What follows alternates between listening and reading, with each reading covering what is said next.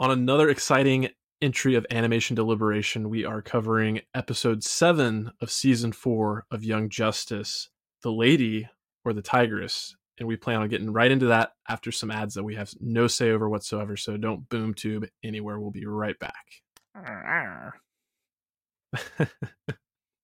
When it's time to give a truly special gift to that special someone in your life, why not turn to a jeweler you can trust? Solomon Brothers Jewelers is a family-owned business that's earned Atlanta's trust for decades with high quality, low prices, and the largest selection. Solomon Brothers has thousands of wedding bands, engagement rings, and loose diamonds in stock. Shop Solomon Brothers online at solomonbrothers.com, solomonbrothers.com, or stop by stores with locations in Buckhead or Alpharetta and experience the best. Sing along if you know the words. 1, 2, 3, it's time for Animation Deliberation, a conversation and a celebration of our favorite action animated series. Yeah. Woohoo! Okay, welcome back to Animation Deliberation, the podcast that takes action animation and cartoons seriously, but not too seriously. I am your host, J. Scotty St. Clair, and I am joined by the esteemed Zuhair Ali. And Zuhair, before we get into things, I have one question for you. The lady or the tiger? Yes. Great non-answer. Great non-answer. I feel like that's kind of the answer we got, too. Just, yes. Yeah, that's actually a fair point. We got a bit of a Schrodinger's cliffhanger, not to get too ahead of ourselves. Nice. But, yeah. So it is a good time to be discussing brand new Young Justice, and I'm really excited to do it. But before we do so, we do have a little bit of housekeeping, including our 5-star review and some non-Young Justice related feedback. But before we do that, I do have to mention there's a new series out, a new Marvel series, not Marvel Studios, but Marvel on Hulu, Hitmonkey. And I've had the opportunity to see the first 5 episodes, and I am really enjoying it. So I'm excited to cover that one. I think we're going to bring in a special guest, a fellow panda, Mr. Blake Geilenfeld, has been watching, and I think he's been enjoying it quite a bit from what I hear.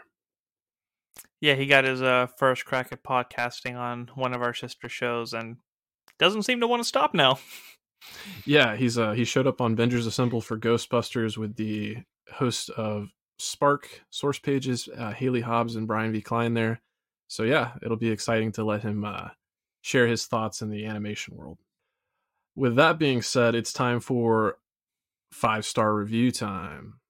You wanted to sing that so bad. Maybe I should make up a song for 5-star review.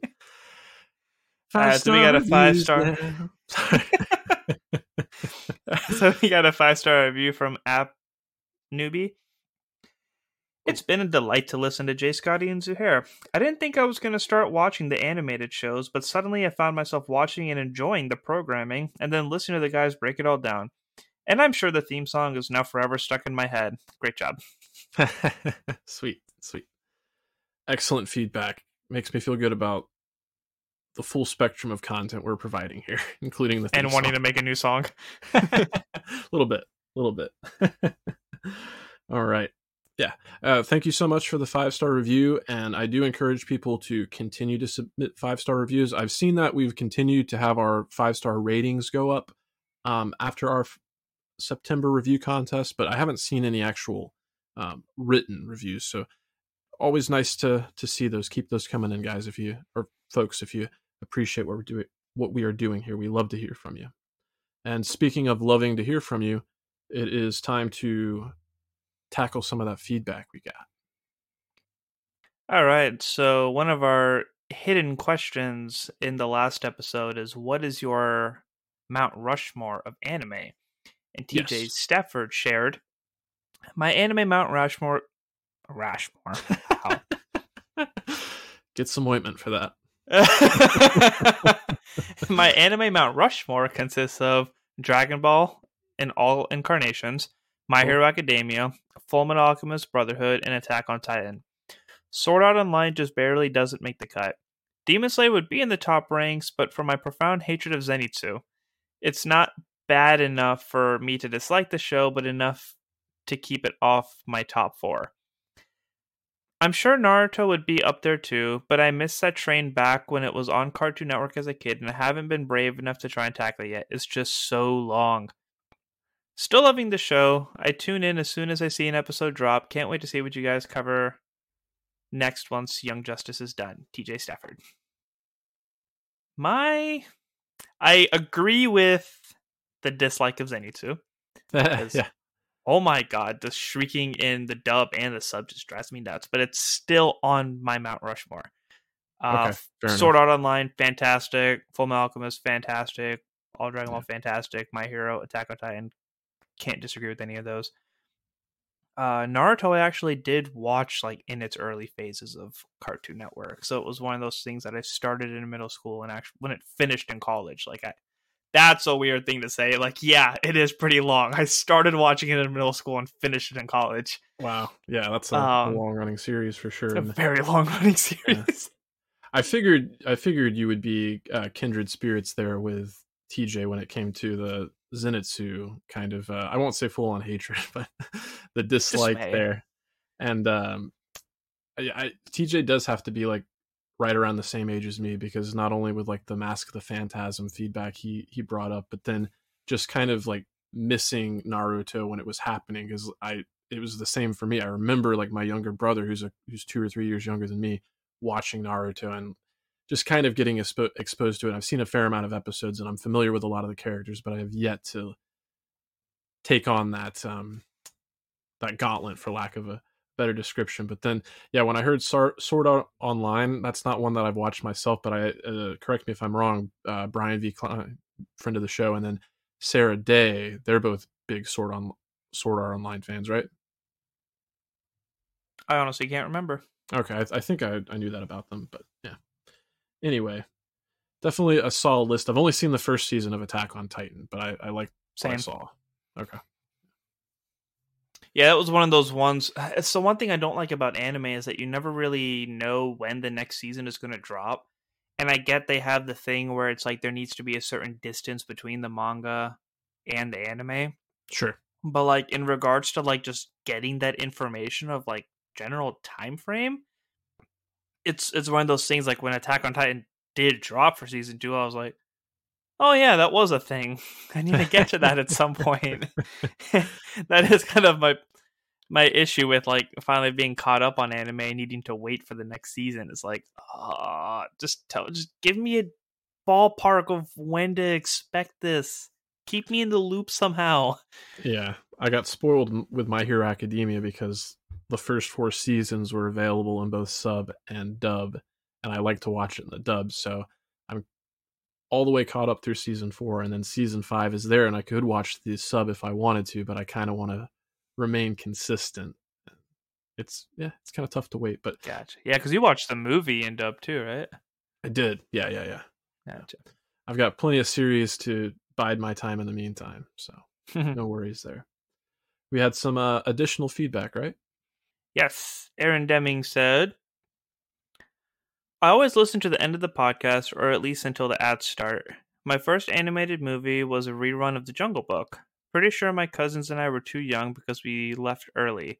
The Page Master was my first full, mostly animated movie as well. Nice. The worst movie-going experience I had was the original Spider-Man movie. Me and my best friend Jesse, aka Citizen D-Bag, had these punks, seriously, 90s dyed mohawks, behind us constantly screaming, "Die, Spider-Man, die!" We were 2 preteen nerdy kids, so we didn't say anything. Another time, I unfortunately was the bad theater goer. Freshman year of college, Jesse and I were invited to see an art house movie by some new friends. We tried to be mature and quiet through the first half, but when we sat through an hour of someone making tea, I lost it. I started cracking up at the ridiculousness of it. Jesse quickly joined me and it caught the entire group to laugh.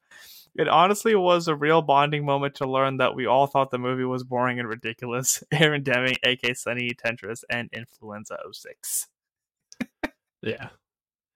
Hey, you have to experience both sides of it. I think you have to be, the afflicted moviegoer and then the bad moviegoer in order to, have the full experience. And I will admit, as much as I try to, what's the word I'm looking for, preserve the movie theater going experience, I did have an experience when I was a teenager. Me and my friend were in middle school, and we went to see Dickie Roberts' childhood star. And my friend, for whatever reason, thought it would be fun to take his Sour Patch Kids and just launch them into the audience and see whoever it hits. Nice. And I did not participate in that, so I wasn't as bad as him, but just being associated by company, I always feel like that was my bad theater going experience. I do have a story, but I know people want to get to the Young Justice part, so just to lure you, I'm gonna save that story for the end. So okay, tune in for that, because we got one more feedback from Shahara, aka Hera JK. Woohoo! Hey guys, I'm whelmed and feeling the Aster. The first cartoon I remember seeing in theaters was Little Mermaid. Yeah, I'm that old, but still can't resist a good cartoon. I maintain the mid-80s are the best time for cartoons. Prove me wrong. I love your covering of Young Justice. It's a cool series. I can't get the theme song out of my head. Keep up the good work. Shahara, aka Hera JK. I'm not even going to argue if 80s were the best times of cartoons. I'm just trying to get people to watch animated content, so I'm not going to pin them against each other. But if you like 80s more, then good on you. The 80s definitely had some great animated series, like off the top of my head. Thundercats comes to mind. The Transformers cartoon definitely comes to mind. But I myself gravitate towards the movies a little bit more. And I know we're at like 10 minutes in and people want the Young Justice content. But just off the top of my head, she mentions The Little Mermaid, but like The Land Before Time, Oliver and Company, all of those were the 80s. And those are great films. And the thing about the animation from the 80s is it was actually a lot darker. Like if you go back and watch it, it's kind of like, I wonder if an entire generation was kind of like scarred by some of that dark animation. Whoops. Yeah. And then I don't know if she's referring to the Young Justice theme song or the Animation Deliberation theme song, because I actually do find myself having the Young Justice theme song, and you guys got to sing its praises when you covered the first 6 episodes that I unfortunately wasn't able to participate in, but I do love that intro so much, and just the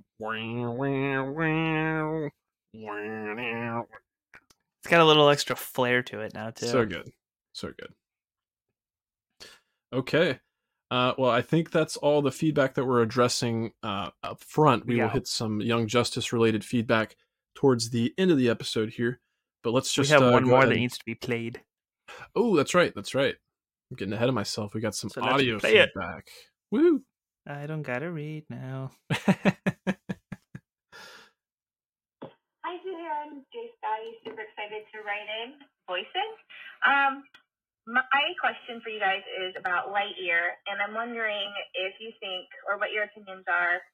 I know that we sort of got this in Toy Story 2, but if Lightyear does well, do you think that we will have some sort of Woody's Roundup movie in the future? Or do you think any other characters deserve their own movie? Interested to... We'll never know what she's interested in. Oh, did it get cut off there? Yeah, it cut off. Yeah, I think we can extrapolate. She's probably saying something. She's interested to hear like what we think about the possibilities there, not only for Woody's Roundup, but maybe other Toy Story characters. And I think we kind of teased it a little bit when we did our reaction. But what are your thoughts? Why do I vaguely remember saying that Chris Pratt would make a good Woody? You definitely did, because I remember bringing up the fact that he was in Magnificent Seven. I think we were kind of fan casting a little bit, like if Woody were to appear in like a post-credit scene and like a super, like the new Pixar hyper-realistic animation style. Yeah. Yeah, I mean, they've introduced enough characters in Toy Story to make that very easily possible. What was I might be putting you on the spot here. In Toy Story 4, Keanu Reeves voiced the Daredevil like stunt character. Do you happen to know? Was it Duke Kaboom? I want to say it was like Duke Kaboom or something like that. But I would love to see more of Duke Kaboom. Duke Kaboom. Nice. I'm glad I pulled that one. Yeah, give me a Duke Kaboom series or a Duke Kaboom movie. Hell yeah. I mean, between Bo Peep and Jesse and Bullseye, like it'd be so it. They have what they need to make it. Would you want a movie or would you want like a Disney Plus series? Because it almost like lends itself to a series because we know it was a series. Either one would be fine for me. I Okay. mean, I Okay. obviously I want to see how Lightyear does first, but Of course. Of course. Yeah. I think we're in good hands there. I we think are in good hands. I think seeing a series of real life Woody is possible. Now, are you talking about like done in the same like hyper realistic animation style we're talking about here? Or are you talking about like a full on live No, action? hyper realistic animation. Okay. Okay. Because I actually wouldn't rule out either one. It could happen. Could It'd happen. probably be a very limited series, but I could see something Yeah. like that. Yeah. That was good feedback, though. That's a fun thought experiment. Yeah. Okay, now that all the Young Justice related talk is out of the way, we can finally get into this episode of Young Justice. And I kind of say that tongue in cheek. I'm really grateful for all the feedback. It's awesome that we're getting more engagement and being able to incorporate all your thoughts and voices in the show. It's great. But yeah, let's talk about The Lady or the Tigress. And we talked off air. You can basically kind of break this episode up into 3 separate stories. I'll let you say what order you want to tackle them in and how you kind of broke them up by character. But for me, the way in my notes I kind of broke it up is that it's a orphan rescue mission / origin story plus McGann kind of leaving Mars is kind of the crux of the episode. So the only one that I added to that was Orphan's origin and also kind of Barbara Gordon's story, because they did a flashback a couple of times, and the flashback is the one that I was most intrigued with because we speculated like how Barbara lost her legs, because at the end of season 2 we see her being like the right hand man to lead the team, and then at the beginning of season 3 she's Oracle, just full in the wheelchair. So it's like, what happened in that time jump? And the standard story for the Killing Joke is that Joker was just being Joker and shot her, hit her spine, lost feeling in her legs. But not only was I not expecting to see how she lost her legs, I wasn't expecting it to be the way that it was, because this episode was filled with like they really were playing with our minds on how they wanted us to think things. Like, is Onyx the mole? Is Savage the mole? Is this person on this person's side? Is that person on that person's side? Like, they were really juggling with like what we thought that was going to be happening in this episode. So the fact that they even showed us that Barbara was saying like, she's like my sister, we have to find her. Like, if you need, the whole Bat family is kind of busy in the Penguin's cave, which I just love that reference that they're just there doing Gotham things still. Was it's it like we can Two-Face turf war? Something like that. Yeah. It's like, yeah, we can call them right away and get to business. But Artemis was like, no, let's keep it with who we have right now. Mm-hmm. But with the level of affection that she had for Orphan, we thought that there was a bigger story there. I didn't expect Orphan to be the reason as to why she lost her legs. And the build up to that event of Joker being butthurt that Vandal Savage used the Injustice League to like, hide their doings. And then Joker going to the UN, threatening everybody that's in there. The Bat family is basically on that mission. You see Nightwing, Tim Drake, Barbara, Batwoman, Batman. How did I say his last? And one whose name I don't remember. She has a purple outfit with the blonde hair. Was it Spoiler? Could be Spoiler. I don't know. I think it was Spoiler. Yeah. But for Orphan to be on that assassination mission, and Barbara to not protect the Joker, but actually take the hit from Orphan's sword to protect Orphan, just seeing that it was a young person that was about to murder, And the way that she screamed, like, I jumped in my seat and just, like, yelled, oh, Yeah. Yeah. because the way that they did that and then seeing everybody just pounding on Joker was just, ooh, Yeah. that was hard to watch. It was really Yeah. hard to watch. It was incredibly emotional and evocative and moving. And I will say the show has kind of like played around with origins in the past and done some retconning and retroactively changed some things, but this did remind me a lot of, like, I think about the other moment in Young Justice where my jaw like absolutely dropped, and it was in season 2 when Gar had that moment where he was on the planet and he just had that flashback where he realized his where he envisioned his mom dying, and we got his origin that way, and like realized how he became Beast Boy. I felt myself right there again, and just actually thinking about the moment again, I've got goosebumps right now. It was done just so well, like knowing how much Barbara cared for her and like making that comparison to her being a sister, and just like hearing in her voice how desperate she was to find her, and to see how much she cares for her even after what happened, and even as she's lying there like it, with that look on her face just kind of staring upwards. I can't imagine how much pain she's in, or just like the horror of realizing you can't like feel your legs or something like that. But Yeah. she's able to look at Orphan and tell her that she didn't do it to save the Joker, she did it to save her. Like, that is just heart-wrenching and moving stuff, and it's incredibly well done and super poignant. And oh wow, yeah, I'm at a loss for word. That's how good it is. And Yeah. I mean, her mom, Lady Shiva, even mentions, like, you went on this mission and not only did you fail, you betrayed us. Yeah. So it makes you wonder, like, because there's the ongoing joke of like her and Batman getting along so well because she doesn't talk. Right.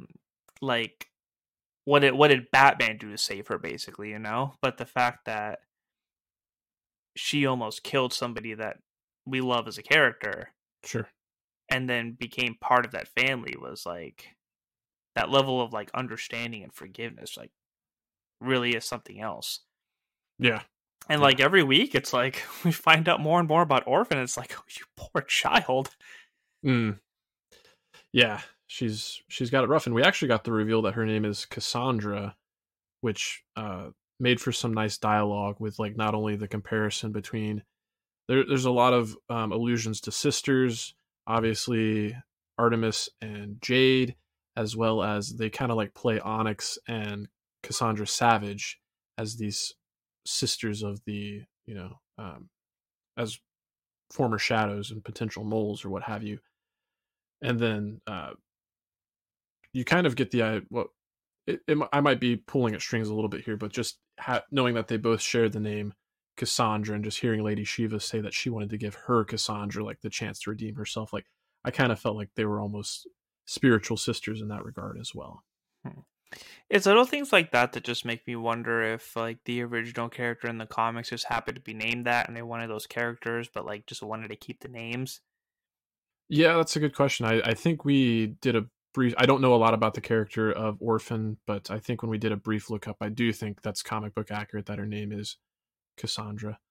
But I will say, you mentioned how the Joker, his whole ploy there is kind of what put everybody in position and made this incredibly poignant moment even possible. The Joker is still not my favorite. This is not my favorite iteration of the Joker. It's a significant improvement since the last time we saw him when he was part of the Injustice League or Injustice Society. I always get them confused.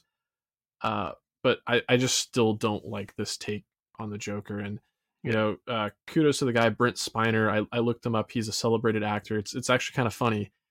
He's from Star Trek as well. The guy that voiced what's the bad tornado character? Was it Mr. Twister? Like all the way back in season 1, I think it was like Mr. Twister or something like that. Anyway, that was a Star Trek character, and Brent Spiner is actually known as Data from Star Trek Next Generation. So I just think it's funny how a lot of these actors have gone on to become celebrated voice actors, but he's just not doing it for me. He seems like he's doing like a bad Dick Dastardly impression. That might be a dated reference. That's a Wacky Racers Hanna-Barbera cartoon reference for you. But yeah. There are so many versions of the Joker. I had a out feeling there. that this conversation would come up, and I mean, you nailed most of it, but the positives that I'll put on there is that the character design looks really good. Yeah. And like his motions and his facial expressions were good. Sure. And his way of mimicking the Riddler and like what the plot was on the UN, like the little gas bombs just hanging over with the silly spray paint, like all of that was very Joker-esque. I did appreciate all of that, but the delivery of the lines just wasn't doing it for me.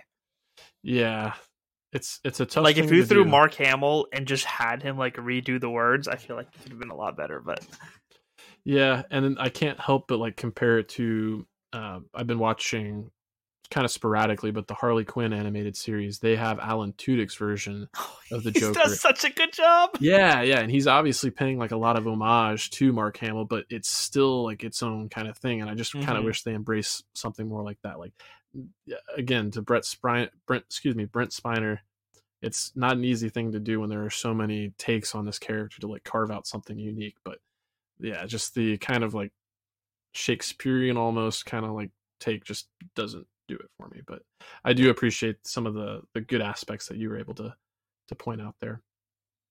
While we're still on the subject of the Joker, it is worth mentioning Oracle did do another Jason name drop. So we still got that lingering from season 3, and then I think we've had some just non-speaking. What was it? He showed up at one point in the episodes you guys covered 1 through 6 when Jade was like back on encountering. Yeah, it was when Jinsei, right? It was when Talia first came up on screen with Damien in her arms. That's right. Yeah. Jason was like right behind her at all times. Yeah. Because what did Sensei say to her? You didn't come here to die. You came here to live again, or something like that. Or maybe the opposite. You didn't come here to kill. You came here to die. Something like that. I don't remember. Oh, okay. Anyway, we're not covering that right now, even though we do know how every little thing is done with intention and no line is without purpose. That being said, I know one of the through lines with are you kind of ready to transition into the Artemis side of things? Yeah. Okay, so it's kind of fitting talking about just like line references there when we got the Mad as a Hatter tease from Artemis. I knew that Jade was going to show up at that point in time. I honestly totally forgot about her. Like I was so locked into what was happening that I totally forgot about Jade. When she popped up, I was like, "Oh, that's a pleasant surprise." Yeah, it was all of that, and I won't spoil one of the lines she gives, but when they're talking about how it's like initially it was 4 against 2, and then Jade shows up and she says odds are evening. I was just like, and then she knocks out Cassandra. Yeah, I was like, ooh, hell yeah! All about this is just all sorts of hell yes for me. I'm loving Shade's character design and the way that he ever so ominously pops up. Like, oh. Yeah. And I always have to keep in mind the way they did that episode back in season 3, the Triptych episode, when he was like shown to have like long hair and like a beard and almost kind of looked like the white version of Jesus. Like to always keep in the back of my mind that he went on, or maybe Dave Grohl is a better comparison. He kind of looked like Dave Grohl. Jesus or David Grohl, got it. From Foo Fighters, yeah. To keep in mind that he once looked like that, and now he's like this pale-faced, really cool-looking, like Victorian Jack the Ripper kind of characters. Oh, is that not a mask? Oh, I'm sure it is a mask. Yeah. Oh, yeah. But yeah, I mean, outside of Jade's big appearance there towards the end, Artemis's big thing and like the namesake of the episode is the lady, or the tigress, or the lady and the tiger, and she's kind of giving us this story about a barbaric king that basically his princess daughter falls in love with a commoner and is basically given the choice. He can pick between two doors. Behind one door is a tiger, behind the other is a lady for him to marry. But the princess knows what's behind each door. And throughout the episode, we find out that the princess, as much as she loves the prince, she's also jealous of him. So there's just as much potential that she might feed him to the tiger as that she might lead him to marry someone else and be able to continue his life. But the whole time she's telling this story, like, you get this montage of Savage and Onyx like saving each other, and you keep questioning their allegiances. And I thought it was really well done, and I loved how Oracle was there to provide commentary, but neither one of those quote unquote sisters were aware of it at all, because like there was the one little line there where Oracle said, like, there was a third shadow there that I know you saw. You're testing them, aren't you? Yeah. Yeah. So I love little things like that. What'd you think about the exchange? And I mean, you obviously sounded like you were really invested when we got the reveal there towards the end. Did you have any strong guesses as to who the actual mole was, or? No, I was getting a headache, if anything. Just juggling it back and forth. I mean, That's funny. I guess I was going off stereotypes a little bit, on which I was leaning towards Onyx, because she just like fits the vibe of the group a lot more. Sure. But then I was like, is that what they want me to think? But in reality, like, even if it was like 49% Cassandra and 51 for Onyx, like, that's kind of where I was at. Yeah. I mean, it was fascinating how they did it, because first she had the sword to her throat, and then you find out that Cassandra had the glamour charm, and it was, I already got you as far as I wanted you, which was genius, by the way. And she has the dialogue like, oh, I'm misusing this arm, and turns out her face wasn't jacked up, and her eye was okay, and I was like, oh, you savage. On multiple regards, you savage. Yeah. Yeah, I think they made the right choice, and I think we got some feedback that speculated that Onyx kind of fit the ilk of the team a little bit more. But outside of that, like, Cassandra Savage's story about her sister's death, her sister Olympia's death being the kind of like the crux that was the changing point, I never really bought that, because I remember in the moment how quick she was to be like, it was a mercy kill. Like, you did it for her to die in your arms was like the ultimate kindness. Like, that never left the back of my thought. I remembered just how much of a devout follower of her father Cassandra was. So, and then I guess with like Artemis's tale that she was telling, in retrospect or in hindsight, you can kind of look at Cassandra as the princess, because they like talk about the barbaric king, and like they focus in on Cassandra the entire time that dialogue's happening. So, yeah. I did like when Artemis in the cave told both of them to stay whelmed, and they were just so confused. Yeah. But the dialogue just has to pop up. It's like, it's part of the show. Like, you can't not mention it, whether they're confused or not. Yeah. It's great. Yeah. It's second nature to us at this point in time. No, for Whelmed, Aster. We're still getting used to Jected, but yeah. It was a great little callback there. Now, I don't think I have anything else to talk about the Artemis and Onyx and Cassandra storyline unless you do. We have to deal with cliffhangers now. We do. We have to wait every week after 30-minute episode. And all of you people that I sucked into the show, you can suffer as I did for all of season 2 and 3. You're welcome. Oh, you're not vindictive at all. Though I do have to say, like, because this show's not as big as the MCU shows, like, I don't have to wake up at the crack of dawn and watch it before going to work. Sure. Like, I can actually go about my day and just peacefully watch it while I'm fully awake in the evening without having to worry about spoilers. Yeah, there won't be spoilery gifs all over Twitter within an hour of release. Yeah, I get that. Because the people who write in feedback are super considerate and just writing it in the subject. The people who text or private message me, say like, "Hey, have you seen it first?" Anybody who posts anything on the Stranded Panda chat, like, they've been doing a great job in nesting. So, thank you guys for not making me have to wake up at the crack of dawn, because I am not a morning person.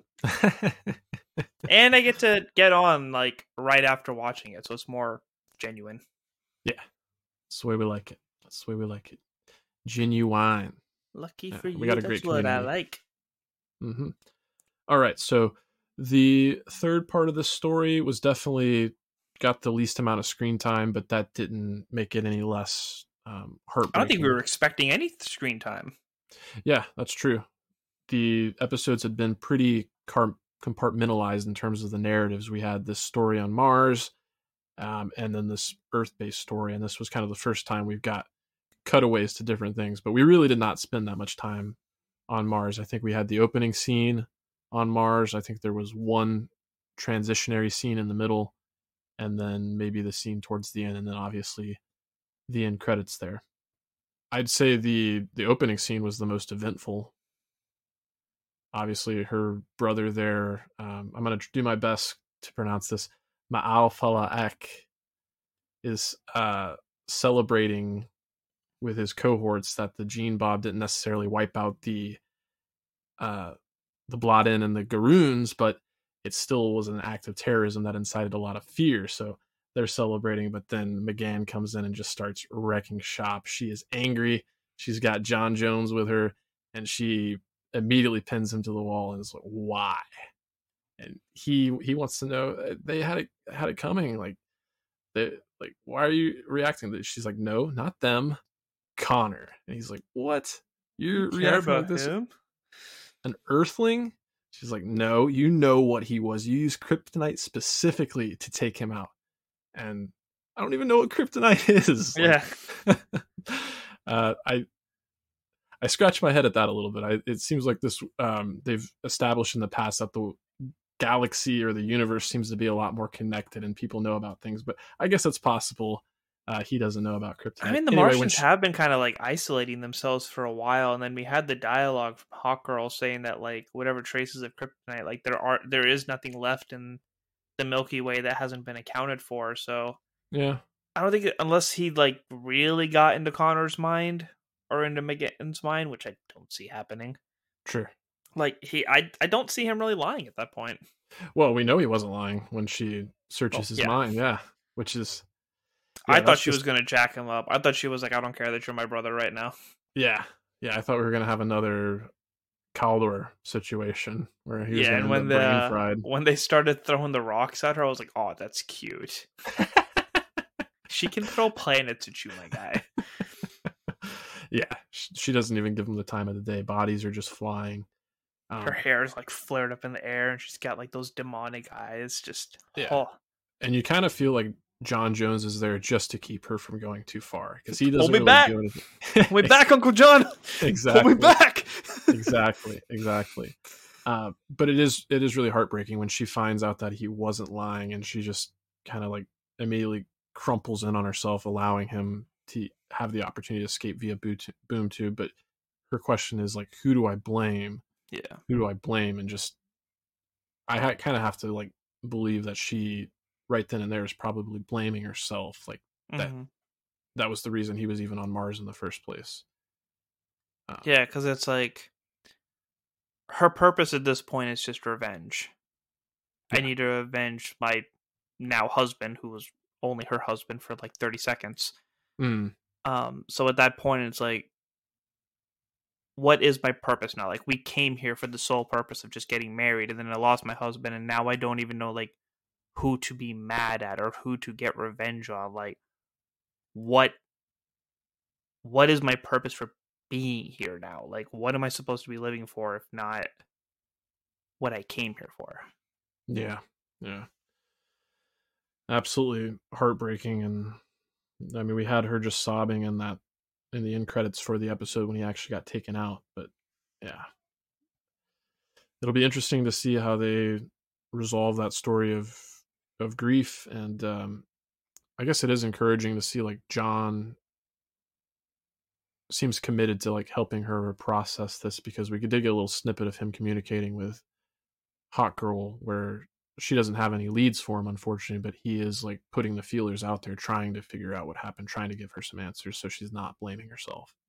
And it's not only John that's helping her out, but they had, there was a big moment between her and her sister, and how sure, McGann was blaming her sister, her older sister, for not ever being there for her.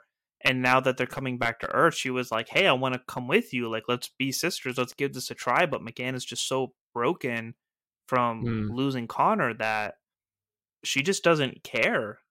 She's like, come on. I just, whatever. Like, I just have things to do. I don't know if I'm going to come back. I'm not playing anything. I don't care. Like, her family is really heartbroken for her and they don't know how to help. And it's just, again, like the show does such a fantastic job. It's just expressing grief. Like, it's not something you just get over overnight. Like, there's been trauma from season 1 that we're still dealing with, and this is Mm-hmm. something new on the books that us as an audience are going to have to, like, essentially grieve with her, like see how she goes through it and works through it and constantly brings this loss back up. And it's heartbreaking, but it's interesting where it goes. Yeah, yeah.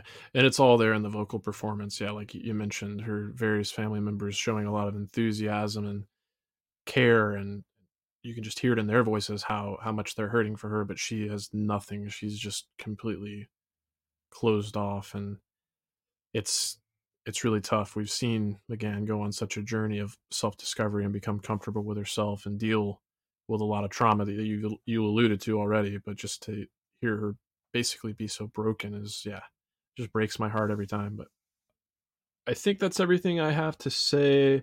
Well, I did want to mention, I didn't get to mention it when we were talking about Oracle, but that little device that she was using to kind of like scope out the area, Her little drone, having just, what's that? her little spy drone. Her little spy drone, yeah.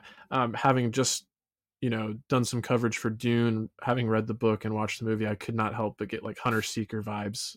That's There. fun. Yeah. And then I don't think it'll come up with the final pieces of feedback that we got, but we did have, in the closing credits there, John Jones, McGann, and Emery all on the ship looking kind of bored and just doing their thing. But you did have Artemis actually reading excerpts from Frank R. Stockton's short story from 1882, The Lady or the Tiger. And there's a line that she says, deliberation. And albeit it's anguished deliberation, but it's still an A word and then deliberation. So I'm taking it. Young Justice said deliberation. Artemis, one of my favorites, said deliberation. So we're taking fantastic. it. All right. Okay, so let's unless you have anything else you want to bring up, let's move on to the Young Justice related feedback. Yeah, I'm not sure how much of it is them being bored or the fact that it is an hour trip of nobody wanting to talk. So it's like that too. It just seems more like very awkward silence than somber. Else. Yeah. All right, let's move on to the voice of the people. Woohoo! Are we listening to the actual voice or are we reading first? I can't remember. Yeah, we can play from Mr. Andrew Rogers, and then we can read off from Mr. John Irons. Woohoo! Hey, Zuhair and Scotty. I thought I would record a little bit of feedback for you guys. I had an email typed up, but after Zuhair gave me a little bit of a razzing in that Lightyear episode, I figured I would record it to save you guys a little bit of trouble. I just had some feedback for this week's episode of Young Justice, episode 7. I thought it was an awesome episode. It was one of my favorites, but we talked a little bit last time about why there would be moles on the team. And I did confirm that Ra's al Ghul is no longer the head of the Shadows, so who are all of these moles reporting to? Is it Lady Shiva? Is it Deathstroke? Is it Savage, and that's why they're sending Cassandra? Or is there someone else that is a bigger bad that is, after the Justice League secrets? I mean, it could be any people. Just curious what you guys are thinking about that. And then, I just wanted to gush about this episode a little bit like I do with all of them. The Batman story is incredible. I love every moment of it. And then I just love that DC can change up the storylines a little bit. I know this was a different origin story for Oracle that I wasn't prepared for. I was expecting the usual one that we got out of other DC material, like the Killing Joke. So I was totally aghast. I loved all of it. And, just for Zuhair, I absolutely loved that Whelmed is coming back. Stay whelmed, of course. Thank you guys so much for doing what you do. You do a fantastic job, and I can't wait to hear what you think. I actually had a feeling that he would be just as shocked with the spine severing scene as I was, so text him the second it happened. I was like, oh shit! He's like, did you Oh. finish the episode? I was like, no, I'm not even done yet, but ah! Yeah. Anybody that's even remotely familiar with The Killing Joke, yeah, I imagine their jaw hit the floor at that moment. So you're not alone, Andrew. I can't get over just the way that she screamed. Yeah. I guess the other big takeaway from his feedback that I picked up on there is just talking about him doing the research to confirm that Ra's al Ghul is no longer the head, which I guess makes sense because the last time we saw him, he got impaled, and we don't know exactly how long the Lazarus pit process takes place in this particular continuity. But for my purposes, it seems like it's Lady Shiva and Deathstroke. I don't know if there's a third party that they're reporting to that might be a representative of the light, but it seems like they both have their like place on the light board. So it kind of feels weird to say the light board. So Ra's al Ghul got stabbed at the end of season 2, and we saw him in season 3 when he said that he wasn't. At the time, I thought he just wasn't part of the light, but I guess he wasn't part of the League of Shadows either. I forgot about that. I mean, in not to like compare properties too much, but in Judah's contract, it was Deathstroke that took over, so it could be one of those things where like Deathstroke is leading the League of Shadows while being a member of the Light, like Ra's al Ghul was, and Lady Shiva is just the enforcer. That could be. That's one thing I can come up with. Yeah, I know Deathstroke has made a lot of appearances in a lot of different films and series and comic runs and whatnot, but one thing that I do remember about his character is that he tends to be more of like the mercenary type. So I just always kind of question, initially it made sense for him to work for the light because it just like whoever pays him the most, yeah, I'll work for you. But him being a leader of the shadows, yes. Him being the sole leadership member in the light, I don't know if that makes as much sense to me, but I don't know. Anything's possible at this point in time. I'm sure we're going to get a lot of revelations there. It's definitely something they're teasing. Luthor could be paying him to do it too. Who knows? Well, that's true. That's fair. All right. Anything else from Andrew's feedback you wanted to highlight? I don't think it's anything we haven't said yet. Okay, cool. I will always find a reason to razzle him, though. We appreciate you, Andrew. All right, so yeah, our next piece of feedback was a last-minute piece of feedback from John Irons, aka Captain Game Show. I encourage everybody, if you haven't checked out the podcast Captain Game Show, go check that out. He's it's just a quick little description of it. It's basically like a game show turned into a podcast. So lots of puns and little wordplay games and improv stuff. Definitely a lot of fun. And I had the opportunity to appear with a couple of other pandas. All right. I know he loves Young Justice, and he was excited to provide his thoughts. So here we go. Quick thoughts. Beast Boy being a jerk wasn't entirely his fault. Oh, I guess I should mention that he's bringing up some things from previous episodes we covered. So again, quick thoughts. Beast Boy being a jerk wasn't entirely his fault. He got brain blasted and wasn't in his right mind. Also, rewatched that episode Volatile, and I think I heard Imaginary Brion say something about getting Gar for the secret you both kept. I could be wrong, but there's clearly something up with that kid that he hasn't talked about yet. I'm still holding out hope that Superboy is alive. Wait, hear me out. The Young Justice universe is basically its own timeline, reimagining some events differently than what happened in Justice League or Unlimited. Maybe in this timeline, Superman hasn't been killed by Doomsday yet, so they don't know about the death-like coma of regeneration. And don't forget that we have 3 people from the future. I don't know who they are and didn't look them up. Hashtag no spoilers. Who can avoid detection and are here in our time for some important yet undefined mission. I think that they came to save him, fingers crossed. Once again, the scene where McGann's mom acknowledged that was her true form was amazing. Agreed. Okay. Oh, and then his next stuff is for the new episode. Do we want to highlight anything there before we move on to his feedback for the new episode? The point about Doomsday is interesting, that his body could actually just be chilling in the lava right now, and because they put a lot of emphasis on him not having his full power because he hadn't been charged by the sun in a bit. So his body could be chilling in the lava, and somebody could just need to extract and put him in the sun and let him regenerate. Yeah, it's kind of that rule of comics. I say it's the rule, but the rule doesn't even get followed in the series when it comes to Wally West. But they say if you don't see a body, they're not actually dead. And Wally's body got kind of like eaten up by the Speed Force, I guess. So maybe he still exists within the Speed Force, and maybe there's still a potential for him to appear. Maybe if not in season 4, maybe even in season 5, if that's a thing. But I do have my own reservations about whether or not Superboy is actually dead or not. Yeah, it wouldn't surprise me if they brought him back, but it would also be a big move for them to just kill him off for sure. at the beginning of the season. Yeah, we haven't had that big of a loss since Wally. I mean, and he's got that statue or like holographic statue right there alongside Wally. But if they do bring him back, I'd wonder how early in the season they choose to do it, if they really will let us like dwell on this grief with McGann. But we will have to see.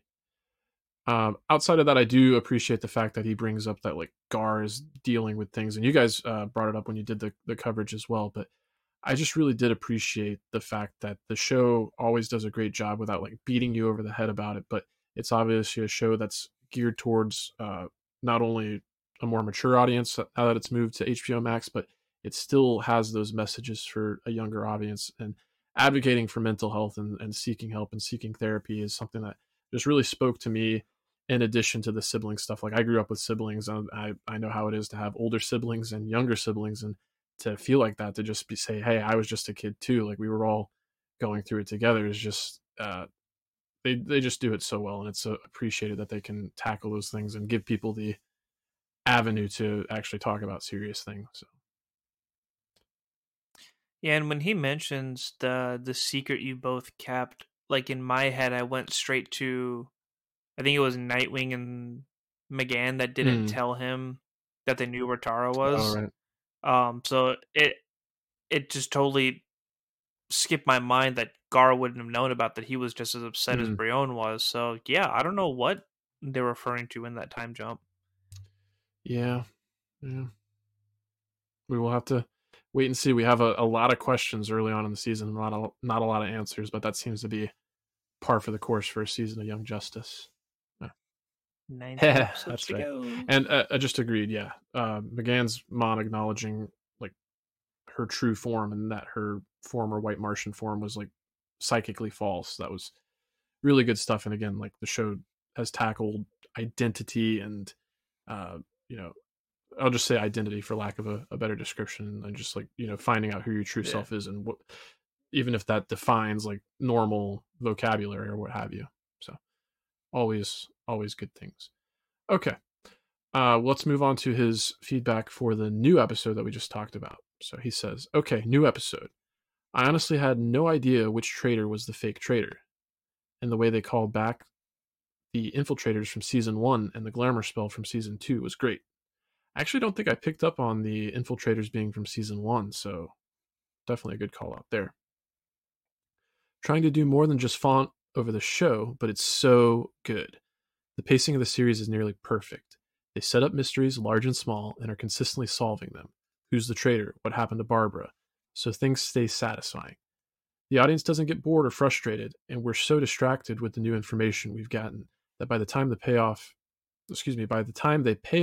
some big mystery they set up 8 episodes ago, you've forgotten all about it.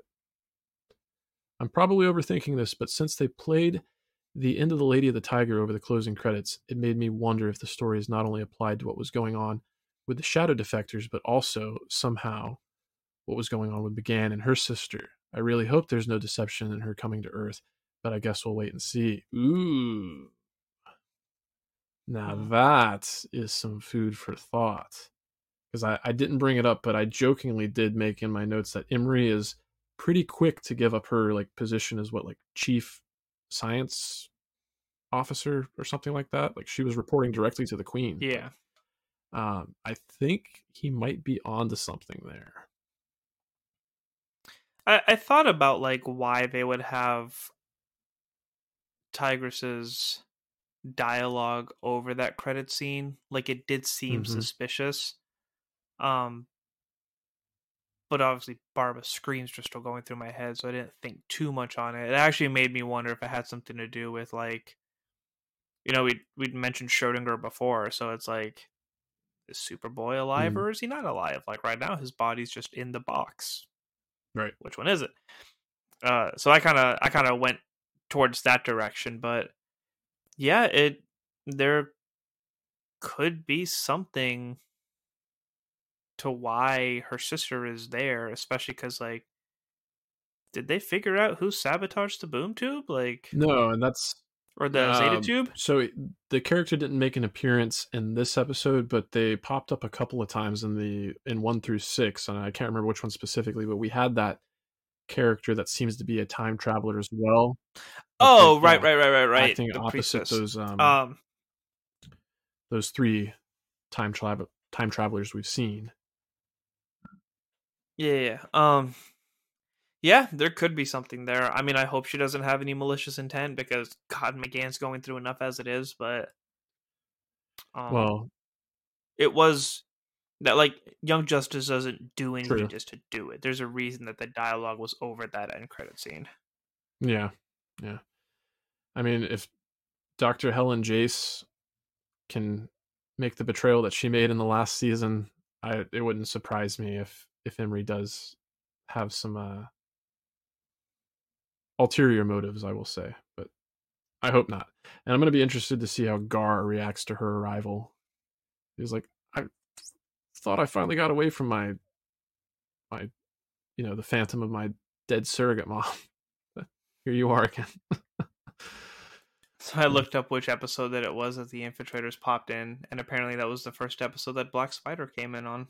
Oh, nice. He wasn't quite as quick, but he was there. It was when Red Arrow was questioning Artemis being on the team and suspecting that she was the mole. But it started off with Red Arrow protecting that doctor and getting her away from the League of Shadows and then going to the team for help. Yes. I remember that episode quite a bit now. Yeah, because you had the great moment where they're all communicating telepathically and the doctor's just kind of like, can you make it stop? Yeah. Yeah. Good stuff. I think that's all the feedback that we've got now, right? I believe that's all of it. Okay. All right. So clocking in at right around an hour for a single episode of Young Justice with plenty of feedback seems about right. So I will say, I encourage you to check out our backlog of all the great shows that we've covered while we're waiting week to week for Young Justice. We'll take little avenues here and there to do some additional coverage. I know I need to reconvene with Brian V. Klein about when we're going to do the Cowboy Bebop primer for the live action Netflix adaptation that's coming out really soon, but I already teased Hitmonkey.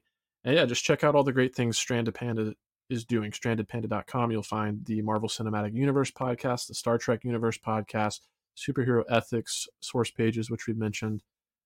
Lots of great shows there. Anything you want to plug?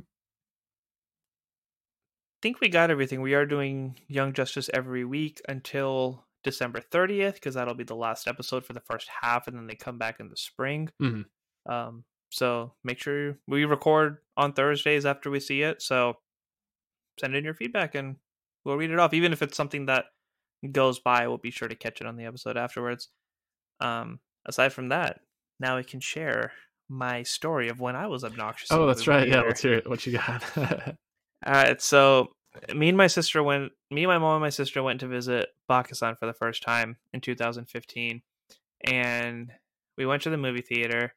And first off, we were really thrown off by the fact that you have to stand up for the national anthem in Pakistan before the movie starts. Oh, wow. So you go through all the trailers, and we're just sitting there popcorn in our lap, drinks in our hand. It's like, do we really have to stand up for this? And everyone stood up. We're like, oh crap. So we're being totally obnoxious and fiddly, trying to get up and do this. very disrespectful of us. Oh, wow. But nobody warned us either. Like, we're there with our family, and they weren't like, hey, by the way, this is a thing. Sure. I guess they thought in the States that we did. No, we are not that patriotic, apparently. So stood up for that, sat back down, Bollywood movie starts, and then I realize, oh, we're in Pakistan. We don't need subtitles in a movie theater. And I was like, oh no, I'm screwed. Like, I'm decent at Urdu, but not enough to like really keep up with the movie. Oh, sure. And this movie, Bajirao Mastani, was like it was a wartime movie where they were still using swords, and Okay. like it was very villagey, right? Okay. So we're going through, this opening dialogue comes in, and I'm just sitting there so confused because I don't understand a word they're saying. My sister, who's better at Urdu than me, I nudge her and I'm like, what's going on? She was like, I don't know. I was hoping you understood.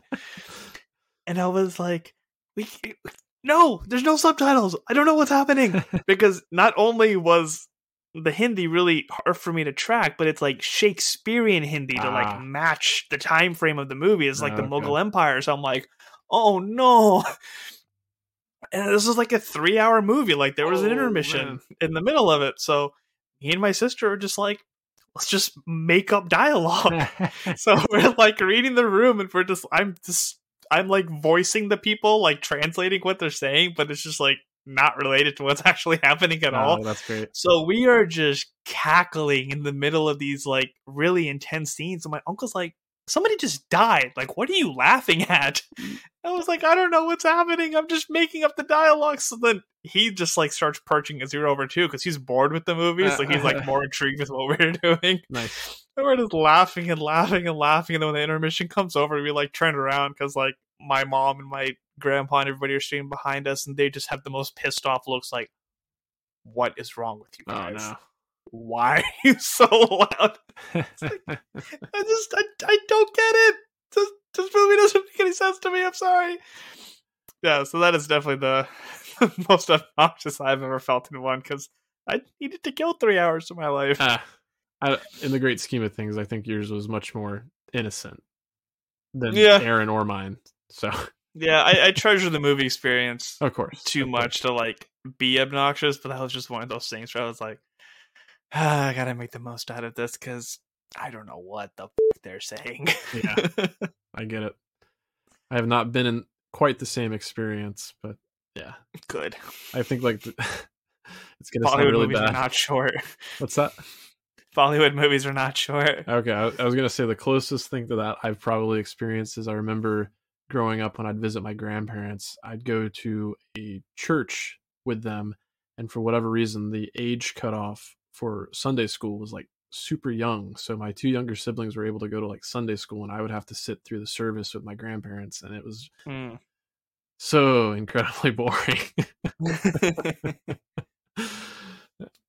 Okay, we are off the rails, and but this was a fun episode. Always a pleasure to discuss some Young Justice. Thanks again to everybody that submitted some feedback. Continue to do so. You can do that at animationdeliberationpodcast@gmail.com or at our various social medias. We've got the Instagram up and running, the Twitter, the Facebook page is up and running as well. So hit up all those places. That's all for me this week. So I will say, keep tuning in. That's TOONIN. Stay well. Thank you for listening to the Animation Deliberation Podcast, a proud member of the Stranded Panda Network. If you would like to contact us, you can email animationdeliberationpodcast@gmail.com or follow us on Twitter @animationdelib1. For this and other great shows, you can visit strandedpanda.com or join the great community that is the Stranded Panda Chat Facebook group at facebook.com/groups/svchat. Tune in next time, and remember, stay whelmed. At Solomon Brothers Jewelers, their customers always come first. They're a family business that has been setting the standard of customer care for over 30 years. They have thousands of in-stock options for wedding bands, engagement rings, and loose diamonds, and can promise the lowest prices at the highest quality. A diamond marks a new chapter in your life. Trust Solomon Brothers experts with commemorating the most precious moments in your life. Visit SolomonBrothers.com today to begin making memories. right here in your neighborhood. Here's a little tale about hard-to-recycle plastics. Their destinies were changed. Their new lives are fantastic. What once was trash can live on as new things with a program that complements your regular recycling. 'Cause plastics can be so much more. Give this trash the second chance it was hoping for. Your hard-to-recycle plastics can be so much more. Participate in the Hefty Energy Bag program happening in your neighborhood today. There's a highway that stretches across the 93 days of summer, where worship isn't offered to the sun, but to the smoking tire, the S-curve, and the spin turn. And if you ride it, make sure you do it in a Dodge Charger, Challenger, or Durango. 'Cause on this highway, the lines being blurred are the ones between drivers and demons. Welcome to Highway 93. Dodge is a registered trademark. Right here in your neighborhood. Here's a little tale about hard-to-recycle plastics. Their destinies were changed. Their new lives are fantastic. What once was trash can live on as new things with a program that complements your regular recycling. 'Cause plastics can be so much more. Give this trash the second chance it was hoping for. Your hard-to-recycle plastics can be so much more. Participate in the Hefty Energy Bag program happening in your neighborhood today.